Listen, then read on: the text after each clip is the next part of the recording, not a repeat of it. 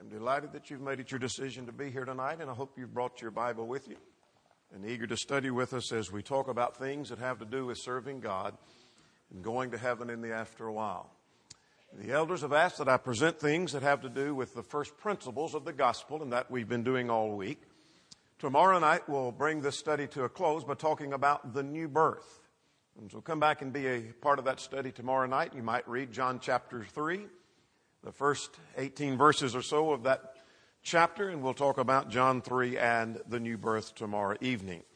Tonight we'll be talking about grace, faith, and works, and hopefully if you haven't been present for some of the others, you can catch up with some of those online as they are available. The Bible teaches that we are saved by grace. The Bible also teaches that we're saved by faith, and the Bible also teaches that we are saved by works. Many of our religious friends think those are contradictory statements. And those are statements that cannot be harmonized somehow. That if we say we're saved by faith, that it can't be by grace. And if we say we're saved by grace, it can't be by works.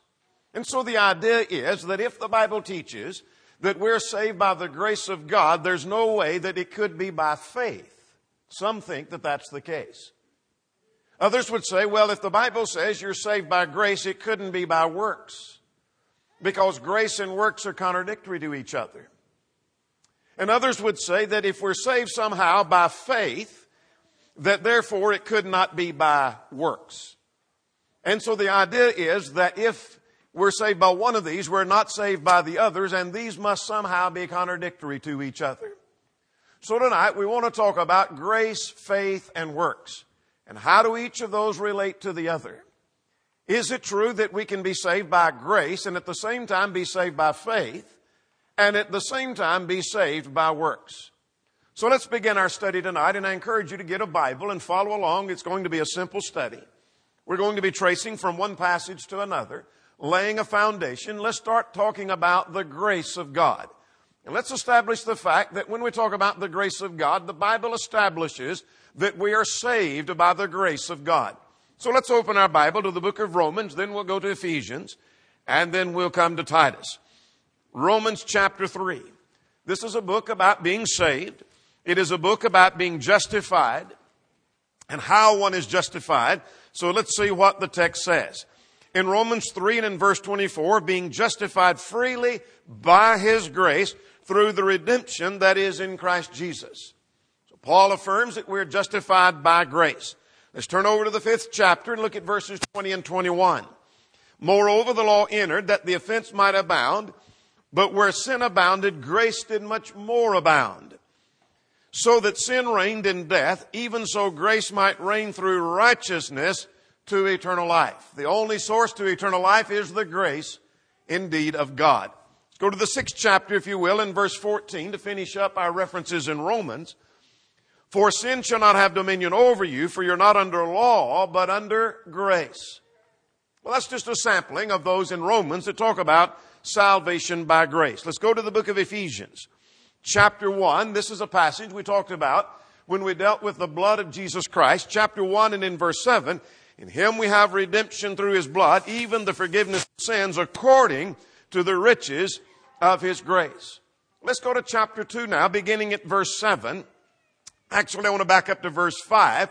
For by grace have you been saved. Now drop down to verse 8 in interest of time. For by grace have you been saved through faith.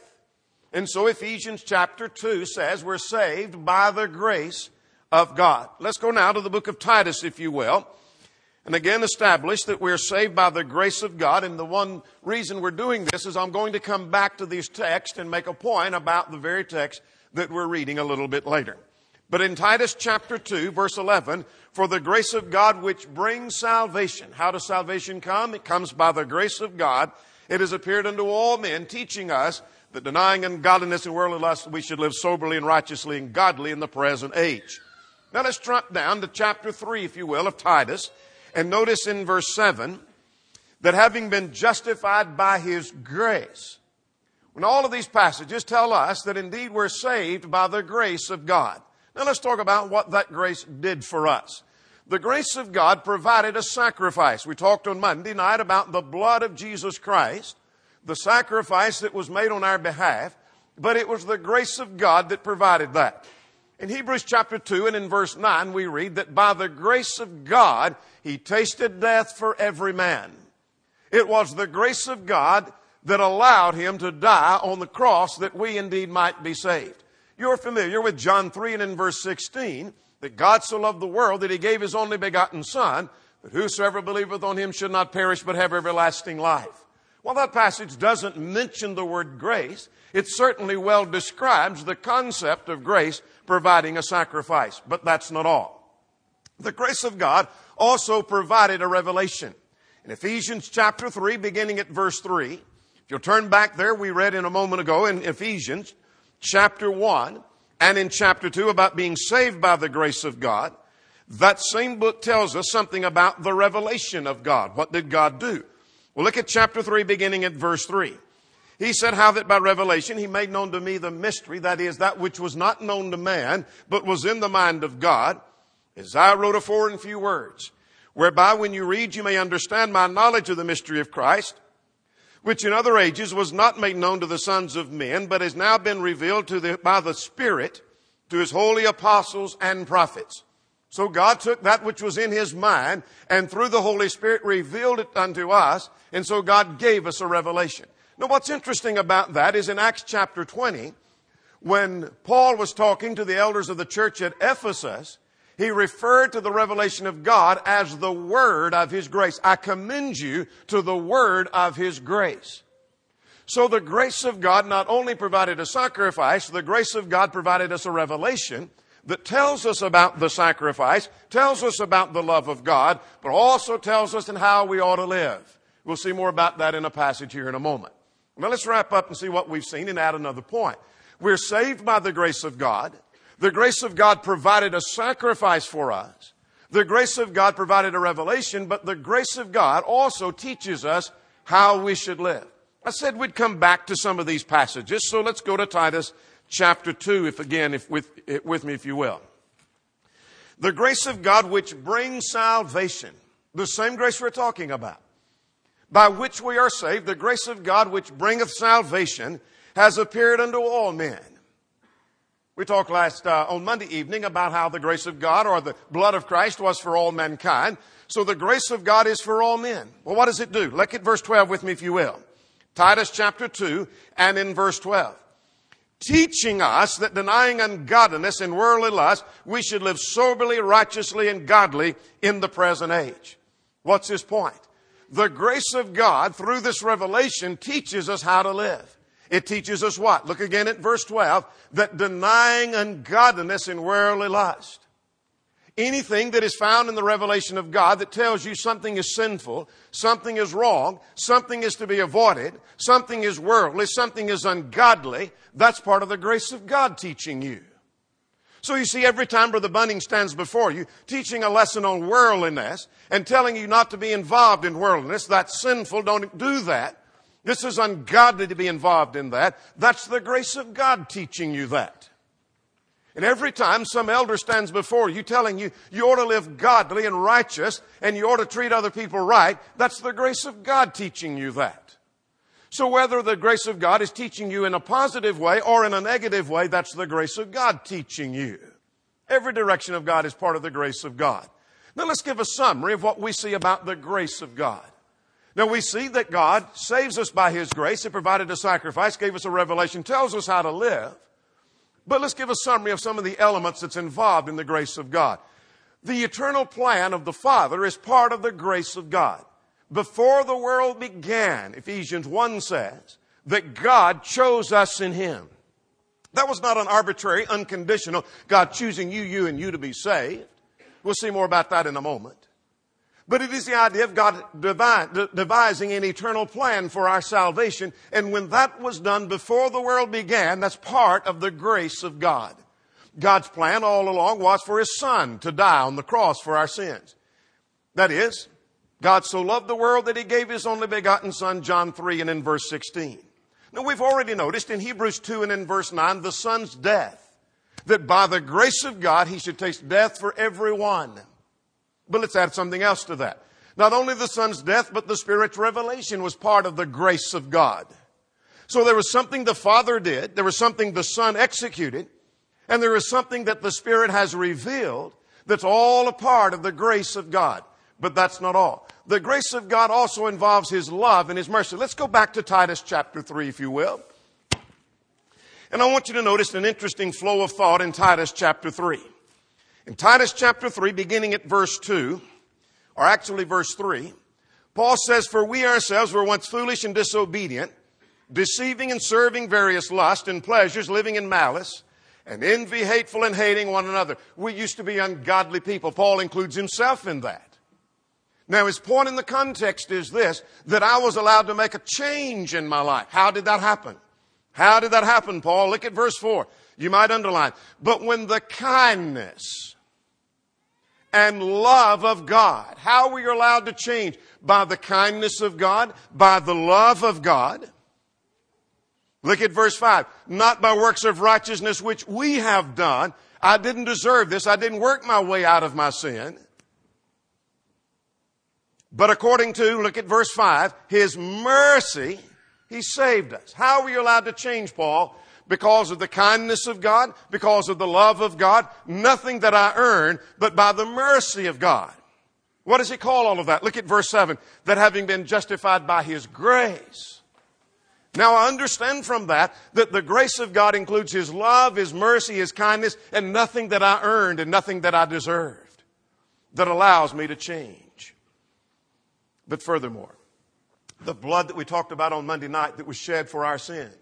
Jesus said, "This is the blood of the new covenant which is shed for many for the remission of sins." That's part of the grace of God. That God's grace provided the revelation, provided the sacrifice, provided the atoning blood. But now let's move and talk about faith. How does faith relate to the concept of grace?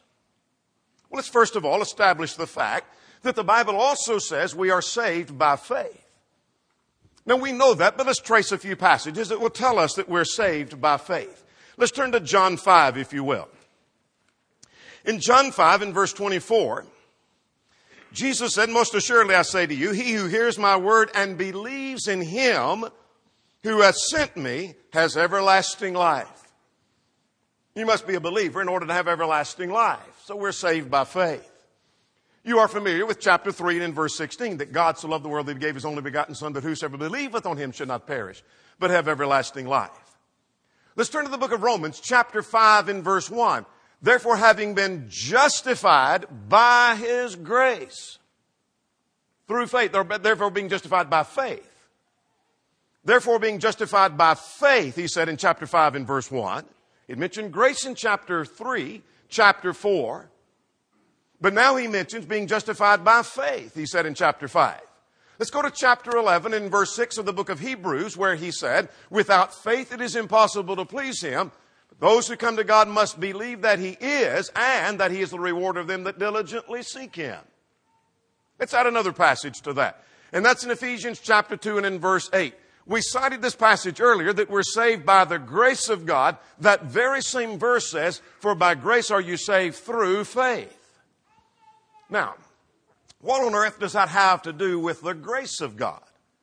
Well, the Bible tells us that grace is conditional. That when God shows His grace to us and extends the favor of God to us, that receiving the benefits of that grace is conditional. Let me illustrate. Let's go to the book of Joshua, chapter 6. This is the taking of the city of Jericho. And you recall, in taking the city of Jericho, God said this in verse 2, "I have given into thy hand Jericho." You remember that? "I have given into thy hand Jericho." That sounds like grace, doesn't it? I'm giving you the city of Jericho. What had they done to deserve the city of Jericho? Nothing. What had they done to earn the city of Jericho? Not a thing. God said, "I have given into thy hand Jericho." But you'll recall in the context of Joshua chapter 6, they had to march around the city once a day for 6 days. And on the 7th day, march around the city and blow trumpets and shout. And then the walls fell down flat. That is, the grace of God was conditional upon their marching around the city. But let's add another passage. Romans 4:16. Now remember, Romans 5 says, therefore, that we're justified by faith. Being justified by faith. Back up one chapter 4, verse 16. Therefore it is of faith that it might be by grace. There is a connection between grace and faith. Therefore it is of faith that it might be by grace, Paul said. Let's go one more passage. Hebrews chapter 2 and in verse 9. Remember, he tasted death for everyone. There was the grace of God. Same book, same author. Let's go over to chapter 5. Christ, though he were a son, yet learned the obedience by the things which he suffered, and being made perfect, he became the author of eternal salvation unto all them that obey him. Do you see the matter of grace in chapter 2, the matter of faith or obedience in chapter 5? Now let's go back to chapter 2, verses 5 and 8. By grace are you saved. You've been saved, verse 5. By grace are you saved through faith. There is a connection between grace and faith. So here's what we've seen. We've seen that we're saved by faith and grace is conditional. But let us understand that salvation by faith is not faith alone. How do I know? Many in our religious world believe in salvation by faith alone. All you have to do is just believe on the Lord Jesus Christ and you would be saved. And in their church manuals, they'll talk about salvation by faith alone. That faith alone saves. Well, let's open our Bibles to James chapter 2 and in verse 24. We're going to spend some time there a little bit later. But suffice it now to say that James said, you see how that by works a man is justified. Are you reading with me now? You see how that by works a man is justified and not by faith only. Now James says it is not by faith alone. So when the Bible says I'm saved by faith, I see grace is conditional, but I'm not to conclude from that when Romans 5:1 says, therefore being justified by faith, that it means faith alone. Because James says it is not by faith alone. But let's go a step further. Let us consider that if salvation comes by faith alone, then there would be no repentance then. If someone says, you know what, I believe in salvation by faith alone. Does that mean you don't have to repent? Well, quite often they'll say, oh, no, I think you have to repent. Well, then you don't believe in salvation by faith alone. It can't be by faith alone and you add repentance with that. That doesn't work. So you're saying then you're saved without repentance, and yet God commands all men everywhere to repent, didn't he? Acts 17, 30 and 31. And if salvation is by faith alone, then there would be, and I put in quotations, calling, as per their definition of calling. Remember we talked last evening how that many of our religious friends think calling on the name of the Lord means you pray through and you convince the Lord to save you. You say the sinner's prayer. If I'm saved by faith alone, then I don't have to pray the sinner's prayer. If I'm saved by faith alone, there is no calling on the name of the Lord. Oh no, I think you have to call on the name of the Lord. I think you have to repent. Well, then it's not by faith alone. But let's go to Romans chapter 10. I want to demonstrate something to you from the 10th chapter of the book of Romans. And let's pick up where we left off last evening. We made part of this point last evening. We're going to add another point to it this evening. I want you to see that sometimes the Bible uses this word faith or believe to stand for obedience. It's a figure of speech. It refers to a part standing for the whole. Sometimes the Bible mentions part of something to stand for the whole series of something. And I'll give you another evidence of that here in just a moment. So sometimes when the Bible talks about faith, it is not meaning faith alone, but it stands for anything else that's involved in obedience. Let me give you an example of that right here in Romans 10. Let's go back to verse 13. This is where we were last evening. For whoever calls on the name of the Lord shall be saved. Remember that? Now, what Paul's point is, they didn't do what they could have done. So what does he say? Look at verse 16. For they have not all called. That's what his point is, but that's not what he said. To prove that they didn't call on the name of the Lord, he said they have not all obeyed the gospel. You might circle the word called, as we did last evening. Verse 13, circle the word obeyed, and they are synonymous, and draw a line between them. They're synonymous in this context. But let me show you another word. Look at verse 16 again. Quite often in Paul's writing, he defends what he says by quoting a scripture that makes his very point. And so in verse 16, I want you to notice that what he does is he quotes from Isaiah 53:1. And what Isaiah said, Isaiah did not use the word call. Isaiah did not use the word believe, or the word obeyed, but he used another word that said the same thing. What did Isaiah say? Lord, who hath, here's your word, believed our report. Do you see his point? In order to show they didn't call, he says they didn't obey. And in order to show that they didn't obey, he quotes a passage that says they didn't believe. You know what that means? That means that term belief stands for the obedience and stands for calling on the name of the Lord, as per the context. So what I'm trying to establish before you is the fact that sometimes this word believe simply stands for obedience. Let me illustrate that with Acts 11:18. When Peter went to Jerusalem and defended his association with the Gentiles, and he told about the miracles that took place at the household of Cornelius, you remember what they said? What the Jews responded? Then hath God granted unto the Gentiles repentance unto life. Why did he mention repentance? Why didn't he mention faith? Why didn't he mention baptism? Why didn't he mention confession of faith? Because he's using the word repentance in Acts 11:18 to stand for obedience, isn't he? Would anyone argue faith is not necessary? Would anyone argue repentance alone without faith? All you have to do is repent. You don't even have to believe. You just have to make a change of your mind and you can be saved, because it's repentance unto life. Nobody would argue that, would they?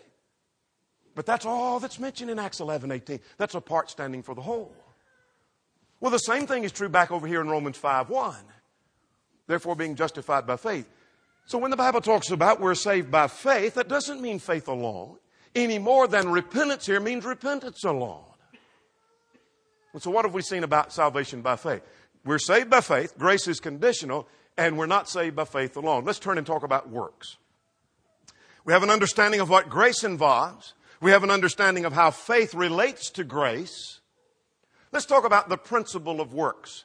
Let's establish the fact, as we have with the previous 2 points, the Bible says we're saved by works.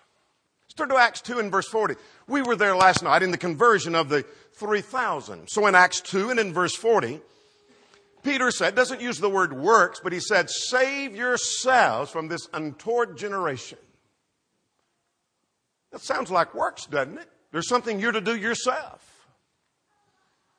Well, if you don't think that says something about works, I know Acts 10:35 does. This is where Peter was preaching to the household of Cornelius. And he said, God is no respecter of persons, but in every nation he that feareth God and worketh righteousness. Peter says you need to work righteousness in order to be saved. Sound to me like you're saved by works. Philippians 2:12 says, work out your own salvation. That refers to a math concept of working it out to its full end, like you work out a math problem till it's done. Work it all the way out till it's finished. So work out your own salvation. Well, there's one more passage on the screen, and that's James 2 and verse 24. You see how that by works a man is justified and not by faith only. So all of those passages, just like the passages on faith and grace, say that we're saved by works. Well, let's look at something else. The Bible also says we're not saved by works. Let's turn to these passages and get a reading of those just for a moment. And then we'll try to make sense of all of those. Romans chapter 3, if you will, and in verse 28. Here's a passage that says we're not saved by works. Therefore, we conclude that a man is justified by faith apart from the deeds, New King James says. One translation says the works of the law. I know that's what the deeds refer to because verse 27 calls them works. Well, let's look at another passage. Look at Ephesians 2 and in verse 9. Remember, we've been citing Ephesians 2. You're saved by grace, verse 5. Verse 8 says you're saved by grace through faith. But now this time in verse 9, not by works of righteousness which we have done. It says we're not saved by works. Saved by grace through faith, but not works. Well, let's turn to one more passage along that line. In Galatians chapter 2 and in verse 16. Knowing that a man is not justified by the works of the law, but by faith in Christ.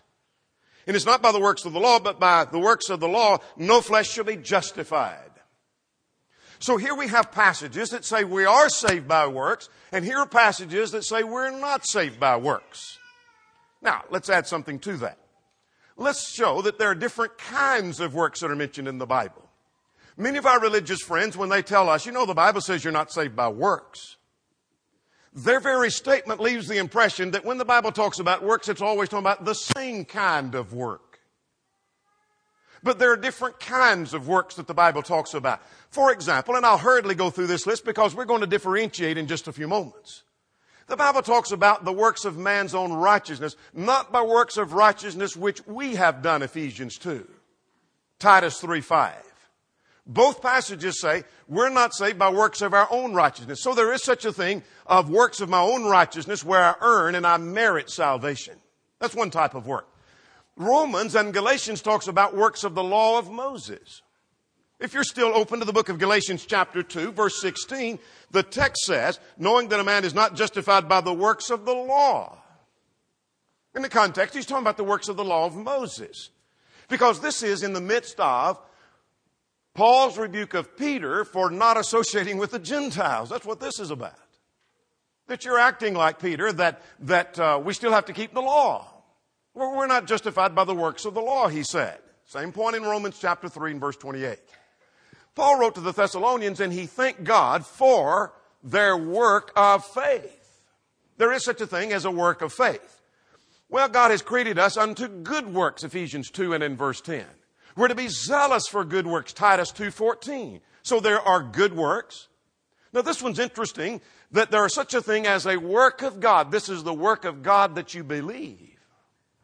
There's some works of the devil, but there's a work of God. We'll come back to that passage in a moment.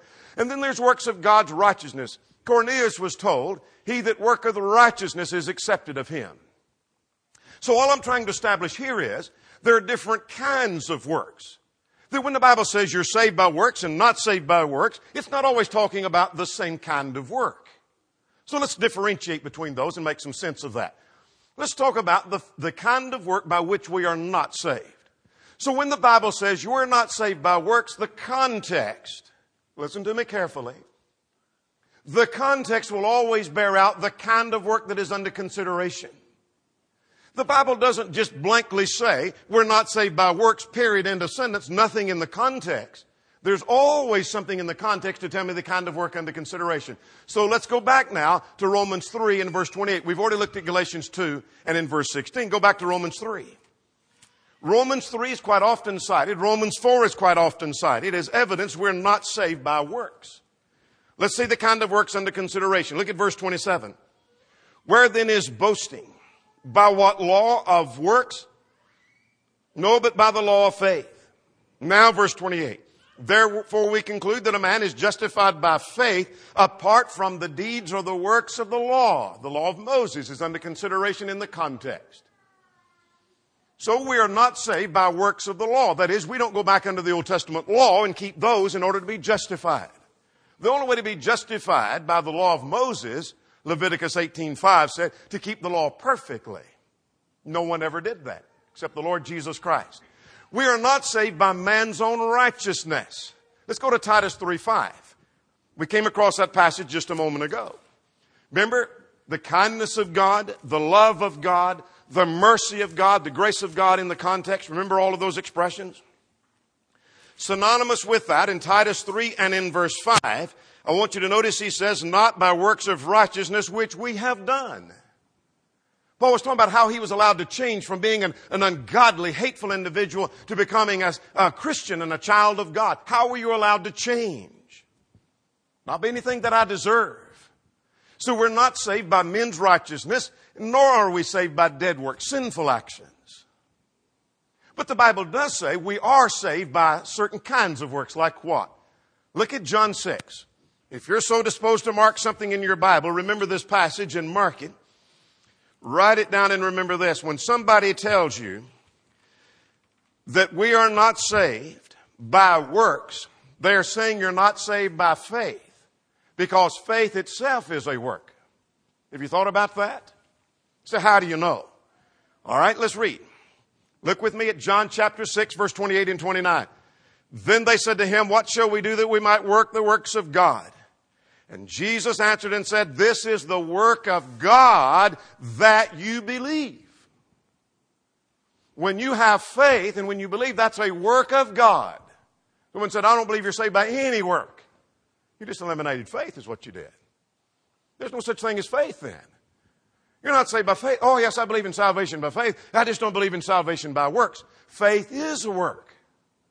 So if we're saved by faith, we're saved by one of the works of God. That is a work of God that you believe. Who called it a work of God? Jesus did. Let's go back to Acts 10 and verse 35. We work God's righteousness. That is the works that are revealed in the revealed will of God. In every nation, he that feareth God and worketh righteousness is accepted of him. You won't be accepted of God unless you work righteousness. That is not something you earn. That's obedience to the gospel. We've already talked about the good works in Ephesians chapter 2. And again, the Thessalonians were involved in the work of faith. And Paul was thankful for their work of faith. And so are we saved by works? The answer is yes. Are we saved by works? The answer is no. It's not contradictory when I understand that we're not saved by works of our own righteousness. We're not saved by the works of the law, but we are saved by the works that are found, revealed in God's Word that He's told us to do and that He's told us to perform. Now I want to spend some time harmonizing Romans 4 with James chapter 2. And you might turn in your Bibles to Romans chapter 4 to begin with. And as we talk about harmonizing those, I might suggest to you that Romans 4 is a passage that deals with the fact that we are justified by faith and not by works. Abraham is presented as an example of one who is justified by faith apart from the works. James 2 is talking about one being justified by works and not by faith alone.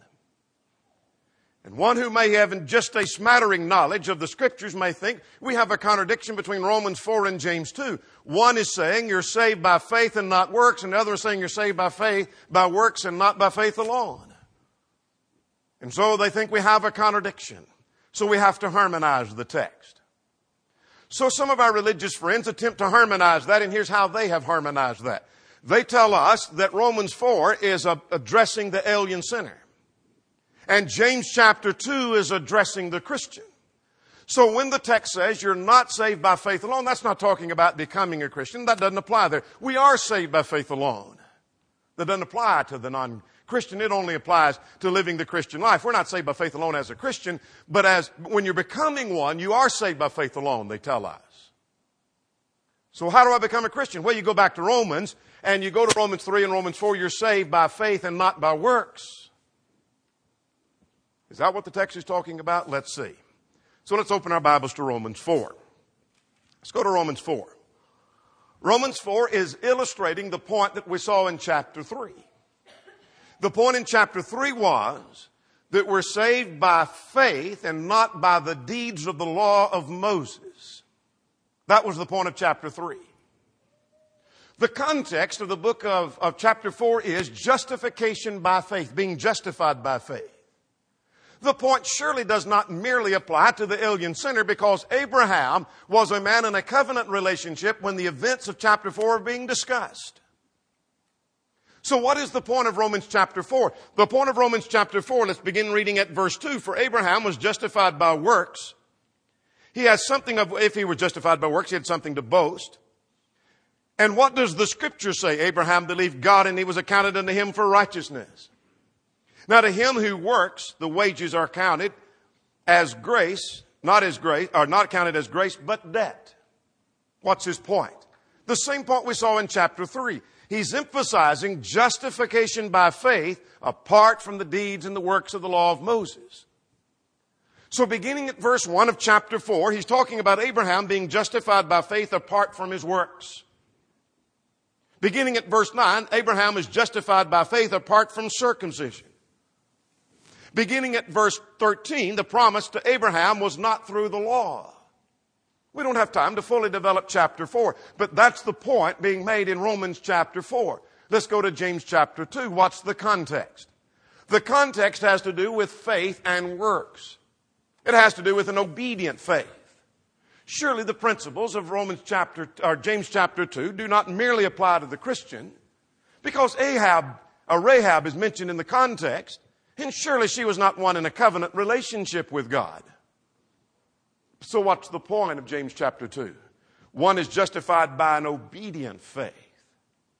Our purpose here is not to give you a thorough understanding of Romans chapter 4. Time would fail us to do that. Or a thorough understanding of James chapter 2. Time would fail us to do that. but to see that they do harmonize and they're not in contrast to each other. And that here's a passage that says we are justified by faith apart from the works of the law of Moses. Here's another passage, not talking about the same principle, but we're justified by an obedient faith. And that obedient faith involves works. They are not contradictory, but indeed they harmonize. So in the closing part of our study, let's take a number of examples from the Old and then New Testament where we see the matter of grace, faith, and works all coming together in the same event. So let's go back to the case of Noah. The text tells us concerning Noah's salvation, being saved in the ark, that Noah found grace in the eyes of the Lord, Genesis 6 and in verse 8. Now, who could deny that grace was involved? Would anyone deny? I don't think there was any grace involved at all when God put him in the ark and saved him and brought him to the new land. Certainly the grace of God was involved. Was faith involved? Well, let's see. Let's turn to the book of Hebrews chapter 11. Hebrews chapter 11 and in verse 7, by faith, Noah, being divinely warned of things not seen, moved with godly fear. Was he saved by the grace of God? Because Noah came from the old world to the new, as Peter would describe it. Certainly the grace of God was involved. Was there faith involved? Paul, by inspiration, said there was faith involved. Were there any works involved? Well, our very text in Hebrews 11 said he prepared an ark to the saving of his household. Can you see in the case of Noah, there was harmony between grace, faith, and works? And how absurd to say, well, if Noah was a man who had to have faith, then it means it wasn't by grace. Or if there was grace, he didn't have to do any works. He found grace in the eyes of God. But he had faith and responded to what God told him to do. And he had to build an ark. There's work involved. Let's take Abraham. You remember the promise in Genesis chapter 12 that God was going to take him to a land that he would show him. That was one of the three promises that was made in Genesis 12. Who would deny and say there is no grace of God that's involved in that? Certainly. Though the term grace is not used in Genesis 12, 1-3. We understand that was involving the grace of God of him bringing him to a land and giving him a land. What had Abraham done to deserve that? What had he done to earn that land? The grace of God was involved. Let's look at Hebrews chapter 11, verses 8 and 9. By faith, Abraham obeyed when he was called to go out to a place that afterward he would receive as an inheritance. Was it a matter of grace? Certainly so. Did he have faith? He responded with faith. Was there any works involved? Look at verse 9. By faith he sojourned. He had to leave and he had to sojourn and travel to the land that God promised to give him. There was grace involved. There was faith involved. There were works that were involved. Let's go back to the book of Exodus, if you will, the 14th division. And you remember the children of Israel coming out of the land of Egypt and crossing through the Red Sea. Now, who would deny that that was a matter of the grace of God? If we thought perhaps it wasn't the grace of God, we could look back at chapter 14, if you will, of the book of Exodus in verse 13, that Moses said to the people, do not be afraid, stand still and see the salvation of the Lord. That certainly was the salvation given by God. It was a matter of the grace of God. Was faith involved? Let's go back to the book of Hebrews, if you will, chapter 11, and notice in verse 29, by faith they passed through the Red Sea. Oh, but they didn't have to do any works. Oh, yes, they did. They had to pass and march through the Red Sea, didn't they? Can you see that grace and faith and works harmonized? Here's another example. We already talked about the taking of the city of Jericho. Joshua 6 and in verse 2, God said, I have given into thy hands Jericho. That was certainly a matter of the grace of God. Hebrews 11 and in verse 30, the Hebrew writer said, by faith, the walls of Jericho fell down. Were there any works involved? I didn't read the rest of the verse. It said, after they encircled for 7 days. They marched around 7 days. There were works involved. Can you see? There was grace, there was faith, and there was works. Let's take the case of Naaman. 2 Kings chapter 5. And in verse 10, the man of God, Elisha, came out and told him that he would be cleansed and that he would be that he would be purified and be restored, and his flesh would be restored whole as it was. That was certainly a matter of the grace of God. Who could deny that? Was there faith involved? Was there faith involved? 2 Kings chapter 5:14 told him to go dip 7 times, and he responded and did exactly what God said through Elisha. Were there works involved? Did he just believe, you know what, I think the river of Jordan will work, and I think if I dip 7 times, that's going to take care of it? It wasn't until he acted in his works and he dipped 7 times that he was made clean. But let's add one more to that, and that is man today. That's you and that's me. The Bible says in Ephesians chapter 2 that we're saved by grace. You're saved by grace. Verse 5. Verse 8 says, for by grace are you saved. We're saved by the grace of God.